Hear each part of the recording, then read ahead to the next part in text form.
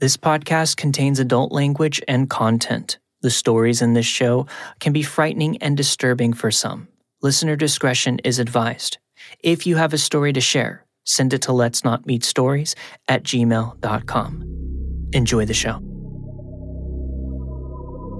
My name is Andrew Tate, and this is Season 6, Episode 9 of Let's Not Meet, a true horror podcast.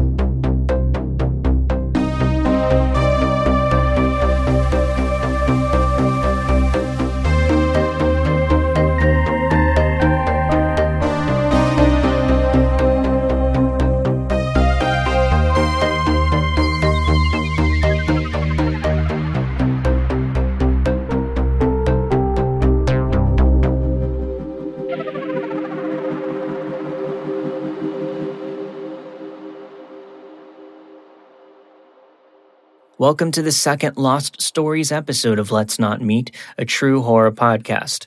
These are hand-selected stories from the original preseason run of the podcast that are no longer available online. These episodes come highly requested, and it was a blast going through the archives to put this one together. In this episode, you will be hearing some very ancient recordings that are a bit more rough around the edges than some of the more recent episodes. However, this doesn't discount the fact that they are some of the most terrifying and memorable of the series. I've included 2 recordings by a couple of favorite guests from the past. Soren Narnia of Knife Point Horror and Liz Sauer of Ghosts in the Burbs both make an appearance in this episode with some stories that are definitely going to keep you up tonight. If you enjoy what you hear, as always, please check out their shows wherever you get your podcasts. The links will be in the show notes. They are 2 of my personal favorites and wonderful people. And without any further ado, enjoy the show.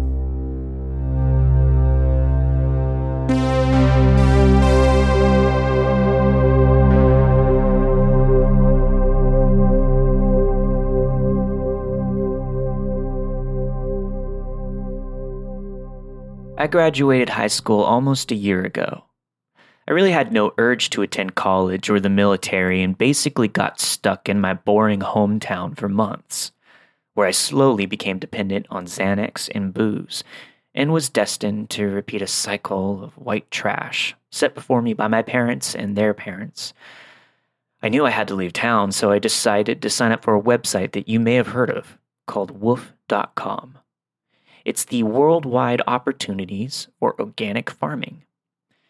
You pay a small fee and they make available a directory of organic farming operations that will feed you and allow you to live with them in return for a certain amount of work around the farm. The place I decided to commit to was a Hare Krishna community in the Deep South. I got there and my car almost immediately broke down. It was a 30-year-old Chevy Blazer I bought on Craigslist for $500. Later on, I was to find out it was beyond repair at this point. The closest town was almost 20 miles away, so I found myself stranded and surrounded by the most unbearable hipsters.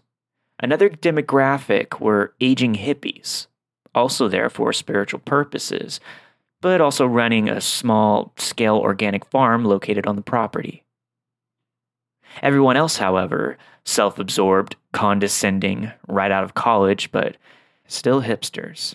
I basically kept to myself, but occasionally was forced into conversation about vibrating crystals and their 3-year spiritual journey, no doubt being funded by their parents. I had been there for weeks and was desperate for a real conversation. And then Michael showed up. I had heard stories about Michael. A couple of days before I showed up, he had left to retrieve an impounded car in a large city about an hour away. Everyone said he was lazy, insane, and would spend hours up in his room doing yoga instead of coming down and working with the rest of us. He showed up late in the evening, going on about how he was going to really get involved with the farming and throw himself into Krishna consciousness. He was in his early 30s. He looked like a balding Hasidic Jew, his unwashed sideburns curled. He spoke like a stoner cartoon character. His sentences were punctuated with, or, and giving his utterly fried brain time to figure out what others wanted to hear. He reminded me of many of the friends I left back at home. We became fast friends as he was the only person there who didn't give me the urge to bite my fingers off when we spoke. We were both from Texas, so we talked about the loony conservative teachers we had in high school, football, and, of course, drugs. Every now and then, he brought up subjects that sort of threw me off. He wasn't able to get his car out of the impound garage, so he schemed the best way to break it out. These plans involved firearms, pipe bombs, and telepathy. He told me he came to the Hare Krishna temple to befriend some of the gurus and learn the Reiki meditation, a form of meditation used to control the minds and bodies of other people. He told me he believed he had used Reiki once to seduce a woman at a party, and this is when I understood his reputation. I simply nodded and laughed occasionally when he went off on these rants. I knew one day I would reach a saturation point for this absurdity, but I could probably endure one more week. A couple of days later, we were eating lunch with one of the gurus. I was telling Michael about my trip to the giant field where the Branch Davidian used to be. He wasn't sure what the Branch Davidian was, so I explained to him about Waco, David Koresh, and the botched siege of the FBI and the ATF that led to the death of 76 Davidians and 4 ATF agents. He was enraged. The government is always trying to silence people preaching the truth. That's so fucked up. I wanted to explain that David Koresh was a sociopathic cult leader, interested in power and nothing else, but he wasn't having it. Now I was angry. He was having a tantrum about a subject that I had just explained to him, and now he's telling me I'm wrong and that Koresh was a martyr. This is when I saw the truly insane Michael. He was spitting, red as a beet, pacing back and forth. I left the table and got back to work, but he followed me. After half an hour of this absurd argument, I couldn't handle it anymore. I'm not having this conversation with a fucking loon, Michael. How can I expect logic from you? You came here to get superpowers. The look in his eye changed from anger to hatred. He got real still and then went at me. Michael was a big guy, much, much bigger than me. He lunged at me, and I ran. As I ran, I went through my pocket praying I had grabbed my knife before I left my cabin. I know it sounds ridiculous, but you don't walk my old neighborhood without some sort of protection. Plus, it was pretty useful on the farm. Luckily, I had grabbed it and turned around, so he saw it. He stopped and contemplated for 3 seconds. Then he quickly turned around and finished his lunch. The next day, I pulled the temple president aside and explained what had happened and that we had to get rid of him. It didn't take much convincing. No one really cared for him, and he wasn't helping much on the farm. I felt bad snitching on the guy. He was in a pretty desperate situation. He had no car, no money, and I can't imagine he had many friends. The temple president also informed me that he had been an alcoholic for 10 years and had come here to get sober. I found it very strange he never told me this. Later that day, I saw through my window someone drive up and hand him several suitcases to pack up what little he had, and I saw them both drive off to God knows where.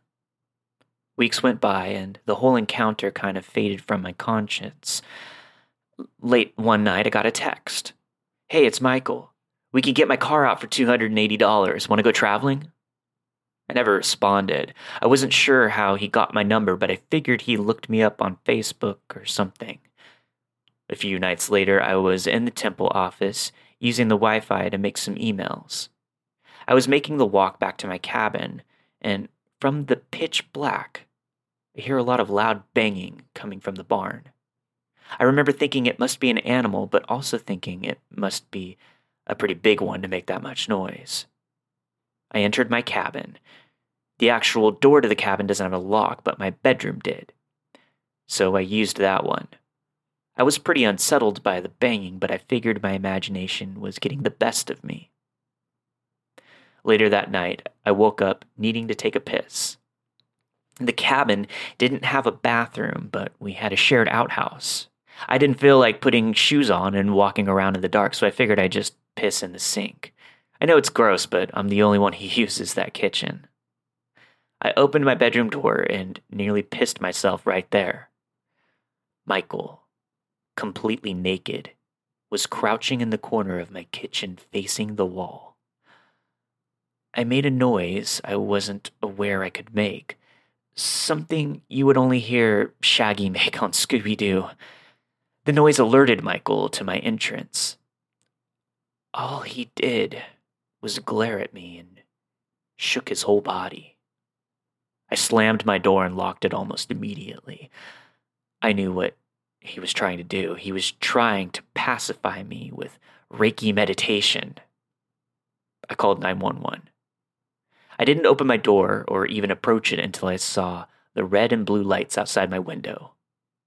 Michael wasn't there when they arrived. My guess is he ran deep into the woods that surrounded the farm. I explained me and Michael's history and what had happened that night.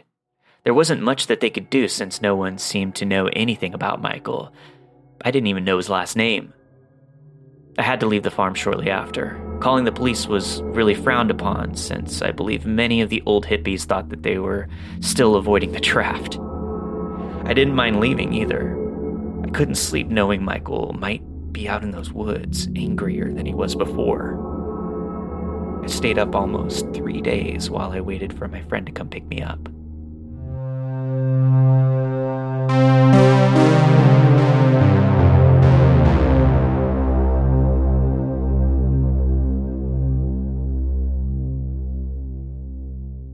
My entire childhood, I grew up without a father.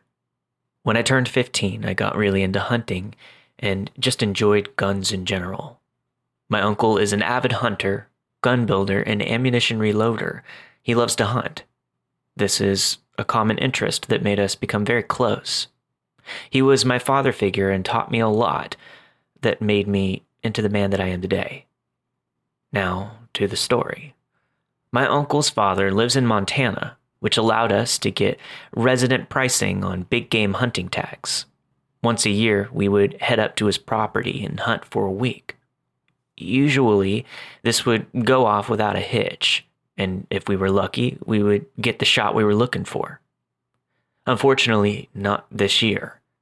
Just like every year, we headed up to his father's property in northern Montana. That night, we headed out to go set up some hunting cameras so that we would know if there were any deer in the area.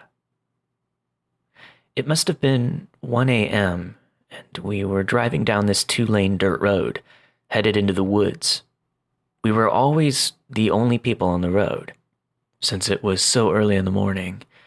This particular time, we saw headlights approaching from behind us, but thought nothing of it. We figured they must have been doing the same thing as us. After tailing us for some time, the headlights disappeared, which was strange since there were no turns on this particular road. A few seconds go by, and all of a sudden, we see the truck driving on the shoulder to our right with the lights off. The shoulder was a small hill with brush and a fence fairly close to it. Definitely something that somebody should not be driving on. The truck speeds up and gets back on the road, turns its lights back on, and speeds off into the darkness. This set off some red flags, but we figured they were just impatient and wanted to get there before us, so no big deal, or so we thought. We drove down the road for a few more miles until we saw taillights stopped in the middle of the road. It was the truck that passed us a few miles back. They had set up traffic cones to completely block the road off, and there was another truck parked on the shoulder. We figured that they must have broken down, so we stopped. I had read an article online earlier this year about people in other countries that would make roadblocks to rob or kill people for their vehicles and belongings. I laughed and started to tell my uncle about this article when 2 men from each truck jumped out of their vehicles and started to approach ours.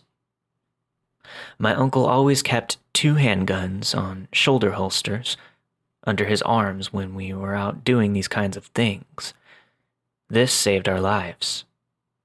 2 of the men stayed at the tailgate of the truck, parked on the road, and the other 2 men came up to his window. At this point, my uncle has his right hand in his jacket, with his hand holding the gun.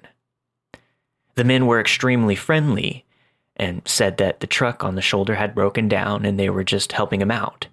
They asked if my uncle knew anything about cars and if he could come take a look at the problem. My uncle refused, and this made the men very angry. Both instantly drew pistols, and one of them rounded the front of the truck towards my window. My uncle grabbed the man's guns that were pointed at him, which he forgot to load a round into, which was lucky for us. My uncle pulled his gun out and shot the man in the shoulder and slammed on the gas, driving on the left shoulder past all of them. I looked back and could see the other 3 men gathering around the man who my uncle shot. We drove and drove and drove for what seemed like an eternity without saying a word to each other. We drove back to his dad's house and he told me to go to bed. He called the police and told them what had happened. They sent out 2 officers to the house to take his statement and mentioned to him that they had quite a few reports of roadblocks being set up all around northern Montana. They were able to catch all 4 of the men who stopped us that night and took the man that was shot by my uncle to the hospital.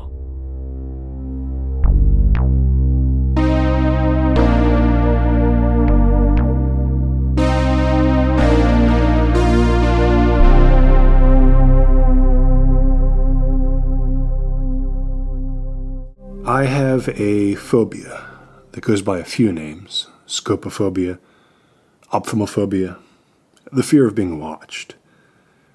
I have this weird compulsion whenever I see a doorway, a window, or virtually any surface that I believe someone could hide behind. I imagine a face peering out at me, staring. I imagine what I would do. What could I do? You'll soon find out why I have this phobia. On to the story. I'll try my best to remember all the details, but my mind has repressed a lot of it. Around June of 2016, my mother and I were living in a small apartment. There was no basement or attic, obviously, but there was one tiny crawl space in the closet floor of my bedroom. I never looked in it. I suppose some people would be overwhelmed with curiosity, but my mind had already imagined all the worst scenarios. I decided to leave whatever dead bodies and ghosts were down there for whoever rented after us. It was a nice apartment, small but perfect for the 2 of us. We lived there for a few peaceful months until the noises started. It was nothing extreme, just the odd bump in the night, and particularly scratching. My mom just brushed it off as rats in the walls. As long as they stayed in there, I saw no reason to get rid of them. A week or 2 later, I had already grown used to the noise. It almost became comforting in a way. After all, I never really liked silence. That is, until I awoke one night to a different noise. A rolling sound, eerily similar to the sound my closet made when I opened it. I peeked my eyes open and looked over, but I couldn't make out anything in the dark. I thought maybe I saw something move, but I was well aware of how the mind plays tricks on you in the dark. There was only one way to find out. I turned on my lamp. I feel like crying just speaking this. It's been almost a year since I've had to recall this night. When I turned on the light, I expected to just see a closet full of coats. But what I saw was much, much worse. It was an eye. not just an eye, but the entire half of someone's face, barely visible in the tiny crack he had opened. He didn't even react to being caught. No smile, no fear, just watching. My heart has never beat faster than that night. I wish I screamed, or maced him, or anything. But I just stared back, frozen in time until I couldn't hold it in anymore. I began sobbing loudly. I think I tried to say something along the lines of, "What do you want?" But it was garbled by my crying. He opened the door more. I could now see his entire body, which I don't care to describe, as I've spent 2 long years trying to forget that face. He went, "Shh." I lost my breath at that. Hearing him made it real. I couldn't pretend this was some fucked up hallucination anymore. At this, I sat up and pressed my back against the wall. He said, "It's okay, William." He said it so cheerfully. It gives me chills just remembering it. This is when I finally had the courage to run out of the room. This creep knew my name. My fucking name. My mom, still half asleep when she called the police, thought I had imagined it. Of course, by the time the police got there, he was already long gone. All that was left of him was that damned crawl space. I still never looked inside. Though, retelling this now, I kind of wish I did. Having some sort of proof of this would, I don't know, comfort me. Because at least you all would know I'm not crazy. Apparently he'd been living in there. For how long, I don't know. But the officers who first arrived on the scene said that there were tiny marks inside the crawl space. I didn't want to know how many. I didn't want to know whether he was marking days or weeks. I just wanted to leave that fucking apartment. And we did. The police never found him, not for certain. They thought they found a homeless man who matched his description, but he was apparently unresponsive. I've always thought they didn't take it all that seriously. They just thought he was a squatter, even after I told them that he knew my name. They thought that given how long he had seemingly been squatting, he had probably just heard my name through the floorboards. Since that night, he has been the face I always see when there's an open door or closet. It's grown more distorted as time goes on, but I can always make out a part of his pursed lips, as if he's still shushing me, even now. It's gotten easier with time, but I don't think it will ever leave me completely. Anyways, I guess we didn't actually have rats.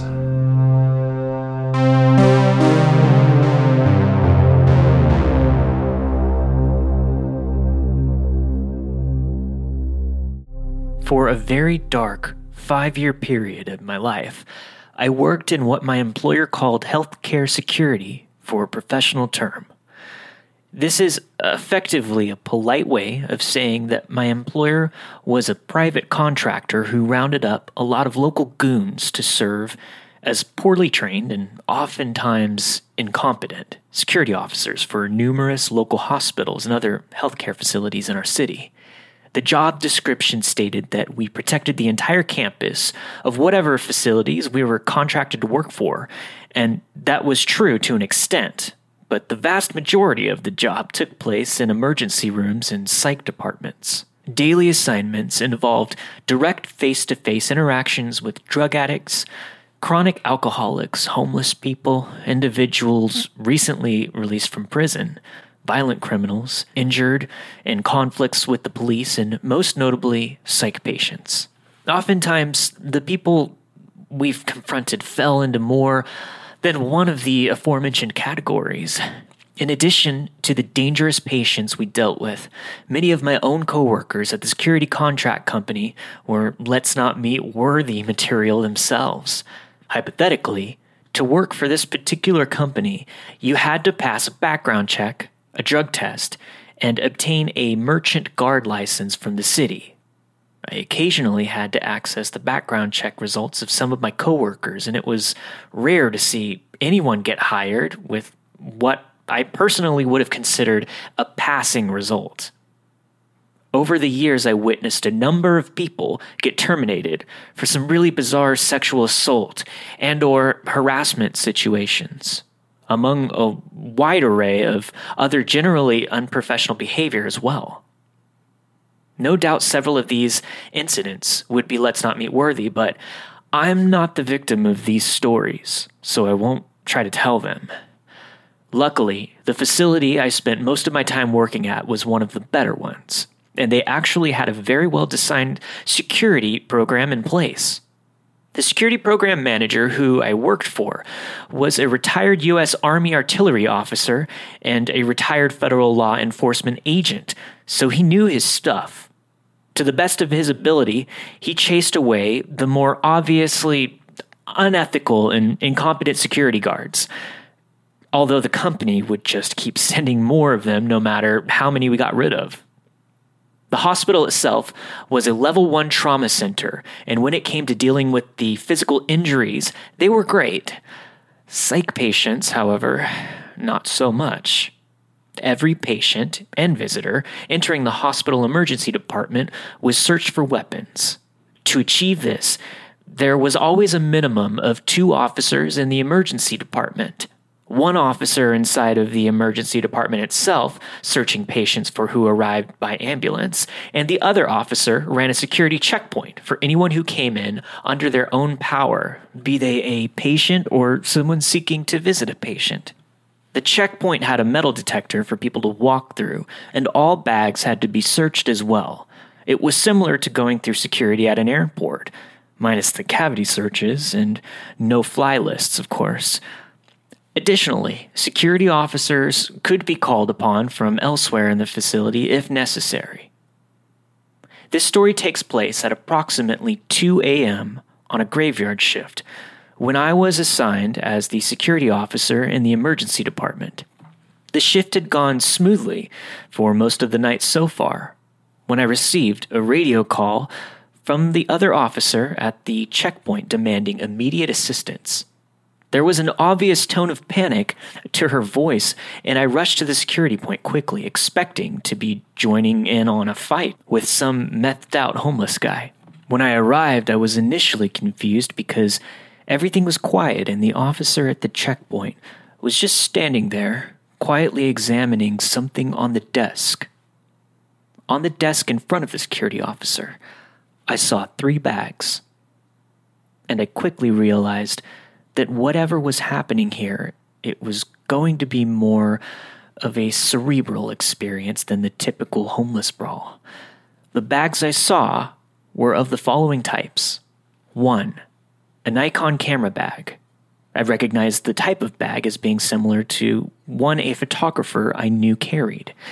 A bag like this often held a camera which could range in price from anywhere between $500 to $2,000 or more. 2. An extremely expensive leather briefcase of the type that someone might use to carry both a laptop computer and a large stack of documents.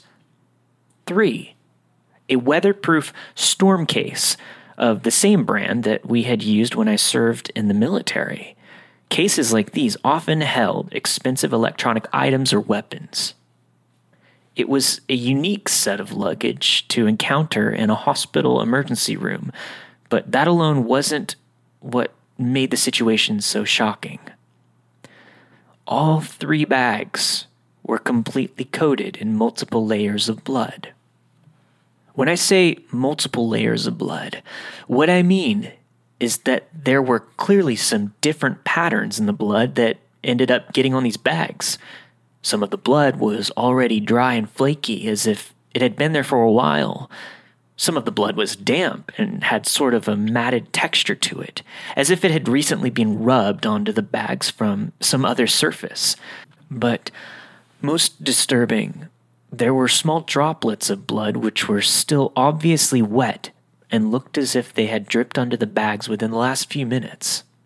Whatever the source of the blood was, it was immediately obvious that these bags had been exposed to that source over a prolonged period of time.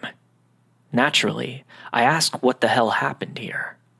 The security officer at the desk was nearly speechless, but she attempted to explain to me that a moment before I arrived, a man had run into the building screaming and ranting.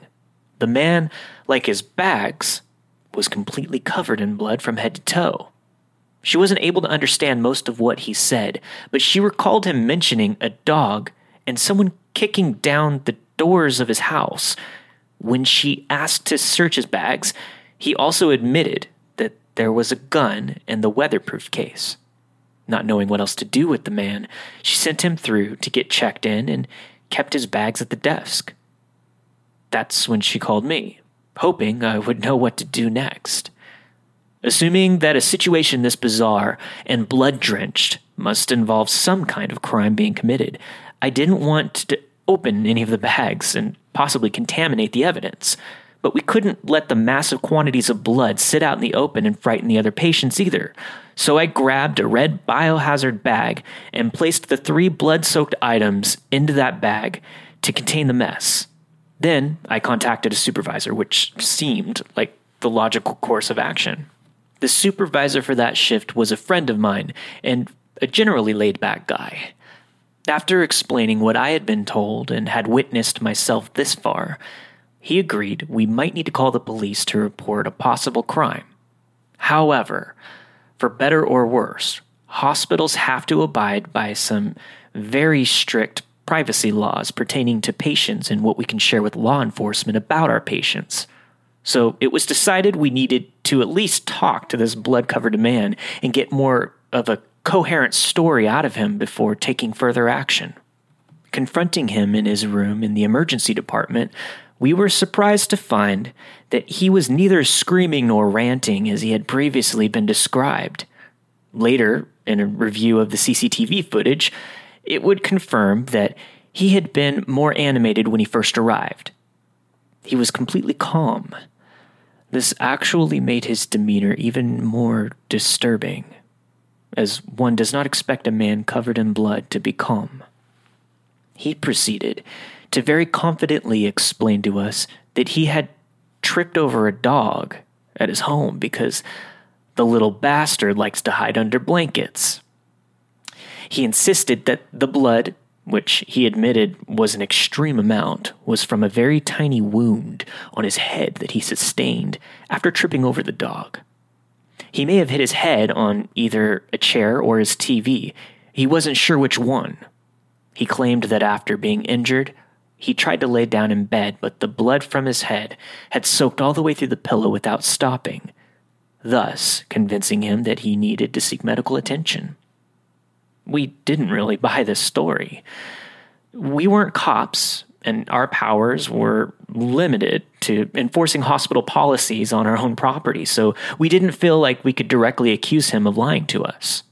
But his assigned nurse confirmed for us that the very minor laceration on his forehead would not be sufficient to cause the amount of blood we were seeing on him and his bags. Furthermore, as he was behaving in a completely calm and coherent manner with strong vital signs, he had no signs of significant blood loss, which further cast doubt on his claim that all the blood was his. Our next question for the man was why he felt the need to bring so many bags with him to the hospital when he clearly felt he had an emergency situation. This was a roundabout way of asking why he brought the gun with him. His response was that he lived in a very dangerous part of the city and his house had recently been broken into. All his windows had been smashed out, and both the front and back door of his house had been kicked down. As such, he couldn't secure his home at all when he wasn't there, and he felt that if he left his valuables at home, then the thieves would come back while he was gone and steal everything he had left in the house. Hence, he had decided to bring all of his most expensive items, camera, computer, and gun, with him when he left the house. He even went off into a side story at this point, claiming that someone had recently robbed him of $50,000 worth of antique silverware. Even though his stories had taken a turn from merely suspicious to outright bizarre, we kept pressing him. And our next question was if he would be willing to let us put his blood-drenched bags back in his car in the parking lot. We will usually hold pocket knives and other small items for people, but firearms and expensive items we would have to lock up in a safe, which we didn't want to do in this case because everything this man owned seemed to be perpetually covered in blood. So our usual procedure in situations like this, but typically less bloody, was to ask people to take their items back to their car. Oh no, we couldn't do that, the man insisted. You see, the windows of his truck were broken out too, so the truck wasn't secure either. In fact, the doors on the cab of his truck were broken in such a way that they didn't even stay closed on their own, so he had to chain them shut to keep them from flying open while he drove.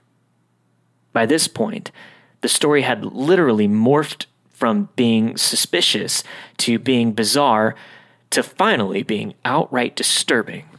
A man covered in blood had literally just told us in an eerily calm demeanor that he has a habit of chaining doors shut. We couldn't resist the temptation to step out into the parking lot to inspect the truck for ourselves. It wasn't difficult to pick out which truck he had been talking about. It was an older model Chevy pickup with badly worn white paint and a large pile of garbage in the bed of the truck, including open alcohol containers. As he had described, the driver's side and passenger side windows were missing, and the doors were indeed held shut with some kind of elaborate jury-rigging involving chains. Inside the cab of the truck, someone had ripped out large sections of the dashboard, leaving electrical wiring and mechanical components exposed. We later confirmed from CCTV footage that this was the truck the man had come from before entering the hospital. But as with the bags and the man himself, the most disturbing thing about the truck was the blood. The entire interior of the cab was drenched in even more blood than the man and his bags had been covered with. As with the bags, the blood seemed to be in layers here too. Some of the blood had already dried and was beginning to flake, but some of the blood was also thick and matted, still damp, but quickly drying. A lot of the blood was still clearly wet, however, including droplets that were falling from the roof of the cab and a large pool of blood, which was forming in what appeared to be a small storage space in the center console. The most notable thing was the massive wave of blood, which appeared to have been splashed onto the interior of the windshield, directly in front of the steering wheel. I have no idea how that truck got into our parking lot, because it should have been impossible for anyone to drive with that much blood covering the windshield. There was some blood on the exterior of the truck too, but in much smaller amounts. It was smeared in small streaks all around the vehicle, as if someone had walked in a circle around the vehicle and intentionally smeared those small streaks in random locations. Aside from that, and some natural-looking wear and tear, the vehicle had no other obvious exterior damage. At this point, we notified the nurse for the emergency department, and she called the police to report the situation. It must have been a slow night, or the police were just very interested in seeing this for themselves, because multiple officers from the local police department showed up only a few minutes later. The first thing that they wanted to see were the bags. I put on gloves and removed them from the red biohazard bag. The police looked at the bags, but that was all they did. They refused to open them or touch them at all because they said the situation wasn't enough to give them probable cause to search the man's property without his permission. Next, the police spoke with the man. Their conversation went largely the same way that the conversation with my supervisor and I had with the man earlier had gone. He repeated the same story about tripping over the dog, his house being broken into, and bringing his stuff to the hospital to safeguard it. All told in that same eerily calm demeanor. The police didn't seem to believe the story any more than we had, but they didn't accuse him of lying either. They didn't even write anything down. They just asked for his address, which he gave them. And they said that they would have to contact the police department, which had jurisdiction over the city where his address was located. While they waited for a response from the other department, they went out to examine his truck and seemed baffled. As baffled by it as we had been. A short while later, one of the police officers spoke to us again to notify us of the outcome. The other police department where the man lived had checked their records to see if any crimes had been reported at the man's house or if he had any prior record, but they found no evidence of any wrongdoing. And that was it. Everyone just dropped it. There wasn't even going to be an official report because they said there was nothing to report. My supervisor and I were mystified. We knew the local police department were notoriously lazy and often unhelpful, particularly when it came to writing reports, but this was the most outrageous thing we had seen them ignore by far. I flopped down at the security checkpoint and started writing my own report. At the very least, I wanted to make sure that we covered our own asses by showing that we had done our jobs. I investigated to the greatest degree we were allowed to and made every effort to report a possible crime to the police. Luckily, it was quiet at the checkpoint at this time of night, so I had plenty of time to assemble a detailed report with images of the blood-drenched man and his truck attached to the report. While I was still working on the report, the man was discharged. He had cleaned himself up slightly, but his clothes were still stained with large quantities of blood. He asked for his bags back, and I hauled them out from under my desk to hand them over. Before leaving, he declared that he needed to check the serial number on his weapon before leaving. He opened the plastic case right in front of me, and without taking the weapon out, he showed it to me in plain view. It was a beautiful 1911 handgun, completely clean, no blood on it, or inside of the case, and the whole setup looked like it was brand new. Then he just slammed the case shut, took his bags, and disappeared back into the night from whence he came.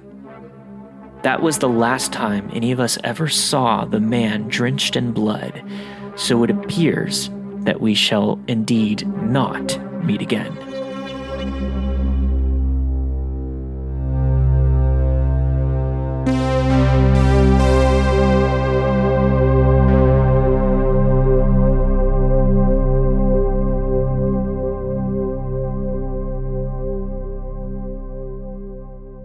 So yesterday, I was at my sister's house with my mom watching my son and nephews play in the yard. One of my nephews, Harrison, was picking bark off a tree when I remembered an odd encounter I had as a kid. I said, "So weird," out loud, thinking about the encounter. My mom inquired what I was talking about, so I told her. When I was a kid, I was hanging out at the Pinecone Forest, which was what the neighborhood kids called a small patch of trees on the side of the road. I was picking bark off one of the trees to pass some time waiting for my friend Frankie to finish his homework and come out to play. Out of nowhere, it seemed, a guy came up to me. I could smell him before I saw him. He smelled like stale cigarette smoke. I was kind of scared when I looked at him. He wasn't very old, but he had a very lazy eye that was cloudy, and his teeth and fingernails were stained yellow. My mom taught me to be nice to people even if they don't look like me, so I faked a smile and said hello. "What are you doing?" he asked me. The smell of his breath was the worst. I'm picking the bark off this tree." "You shouldn't do that. It's like picking off the tree's skin. How would you feel if someone picked off your skin?" he said, while lightly pinching my arm with his sharp yellow nails. "I don't know," I replied, and took my arm back. Just then, Frankie's mom called for me out the door and told me to come and wait inside. I didn't think anything of the whole thing at the time. When I told my mom about it, she had this look of, I don't know, guilt maybe? She said that it's probably time I know the whole story. She thought I forgot about the whole encounter, so she never brought it up to me. First, you should know that the neighborhood I grew up in was a small, tight-knit community. Everyone knew everyone, and there was no reason for an outsider to come unless they knew someone there. Anyway, here's what happened with this guy. Frankie's mom, Sonia, noticed a white van with no windows parked on the side of the road. How cliche, right? She didn't recognize it, but figured maybe it was a visitor for a neighbor. Sonia said, or rather told the police, that the van had been there all morning and afternoon. She was kind of keeping an eye on it. She said she just had a bad feeling. Her house had a huge window in front facing the pine cone forest, and the van was parked next to it. She saw me waiting for Frankie and kept a constant eye on the van while holding the phone just in case. She saw the man exit the back of the van and walk up to me. As soon as she saw the guy grab my arm and pinch me, she called the cops. That's when she called me into her house. The cops stopped the guy just outside of my neighborhood. In the back of his van were binoculars, a Polaroid camera, and pictures of me taped all over the walls and ceiling. Me at school, at my grandparents' house, at the bank with my mom, just me everywhere I went. But that's not all. He had a key to a storage unit on him. Inside the unit, they found a cabinet full of knives. A lot of knives. Paring knives, a butcher cleaver, a thin fillet knife, a melon baller, and just various knives of all shapes and sizes. There was also a few anatomy books, obstetrical equipment, duct tape, and 10 empty 5-gallon buckets. In the middle of the unit was an old bed that was used to restrain mental patients, so it had wrists and ankle straps, and the entire inside of the unit was covered in plastic wrap. My mom said he was in a high-security mental institution for the criminally insane, last she heard. So, that's pretty creepy to me, and I figured I'd share.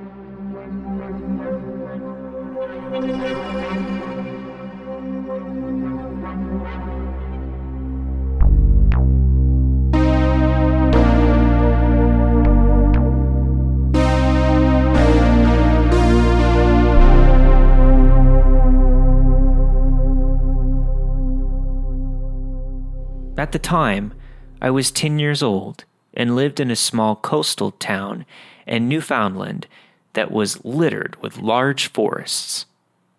Almost every house had acres and acres of forestry behind it, which in itself was very beautiful. As I am now 21 and live in a bustling city in Alberta, I do find myself missing this setting in my old backyard every once in a while. But it's usually accompanied by the unsettling memory of what I'm about to recount. By the time I was in 4th grade, I was already trusted to be home by myself as my mother went out to visit my grandmother and aunt, who literally lived a few minutes down the road from us. I was happy to have such a privilege. I was an only child, and my father worked in another province months at a time. So I was very lucky to have this opportunity. It usually meant late-night movies and video games, and on the odd night exploring the forests. This night, I was exploring said woods. I usually never went too far in, just up a large rock formation I liked to climb and look out through the trees in all directions. The house was always in sight, so I never felt scared or frightened being there. It felt like my own private place that I could enjoy. So as I was scaling the rocks to sit in my usual spot, I suddenly started hearing a sound from further in. A sound that wasn't natural at all. Crying. Faint crying.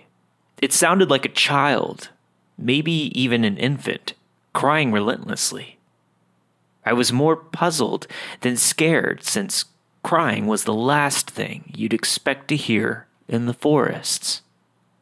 I must have listened for a few good minutes, convinced my ears were playing tricks on me, but it was in fact crying. In my mind, I imagined it was a young girl that somehow wandered too far into the forest and needed help.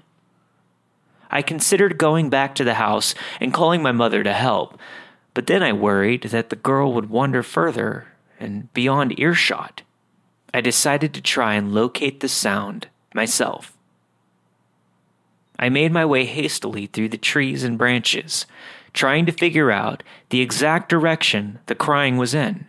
It definitely wasn't as easy as I thought, and it was a matter of trial and error to even make sure I was going in the right direction. One thing I never realized as I was doing all of this was how consistent this crying was. No pauses, no words of any kind, just non-stop sobbing and wailing that had no end. What I did notice was that the closer I got to the sound, the more metallic it sounded. I eventually reached a small clearing that had only a few small trees and a bush, and nothing else. I had never gone this far before, so this was the first time I had ever seen it. When I made my way in, it didn't take long for me to find the source of the sound. A gray tape recorder. One of the biggest I had ever seen. It was peeking out of one of the bushes, and the crying was coming from out of the speakers. This really disturbed me, as I had went all this way expecting to find a real person, but it was just a tape recorder. As I was about to shut it off, I heard another sound coming from just outside the clearing on the opposite side. It sounded like steady steps advancing in my direction. It only took seeing a tall, shadowy figure coming my way to send me running.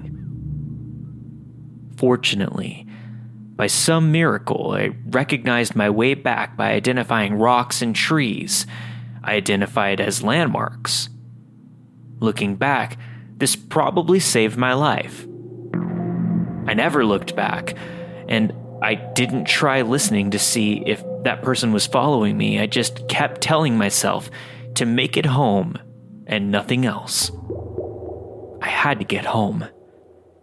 Once I saw the large rock formation, it didn't take me long to know the rest of the way without needing to survey my surroundings.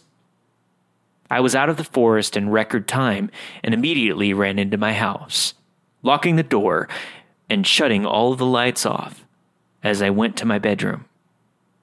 I didn't want this person to know where I lived, or I would really be done for. After shutting the curtains of my window, I peeked out as discreetly as I could to see if whoever had been out there had actually managed to keep up with me. I didn't see anyone, but I stayed by that window for a good hour, waiting for something to emerge out of the forest's shadows. But nothing ever did. After that, I went straight to bed. I never did tell my mother about what had happened that night. I also never was able to go back into the forest again.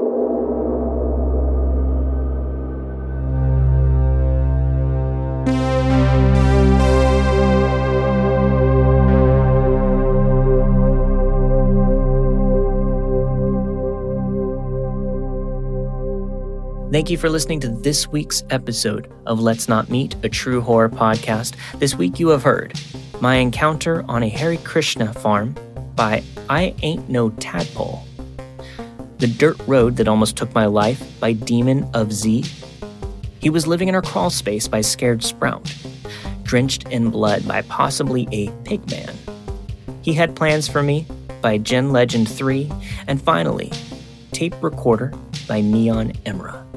All of the stories you've heard this week were narrated and produced with the permission of their respective authors. Let's Not Meet, a true horror podcast is not associated with Reddit or any other message boards online. As always, if you have a story to share, send it into letsnotmeetstories@gmail.com. And don't forget to check out Knife Point Horror and Ghosts in the Burbs, wherever you get your podcasts. And I want to thank my guests, Soren Narnia and Liz Sauer, who both will be appearing in future episodes this season of the podcast. I'll see you all next time for a brand new episode of Let's Not Meet, a true horror podcast. Stay safe.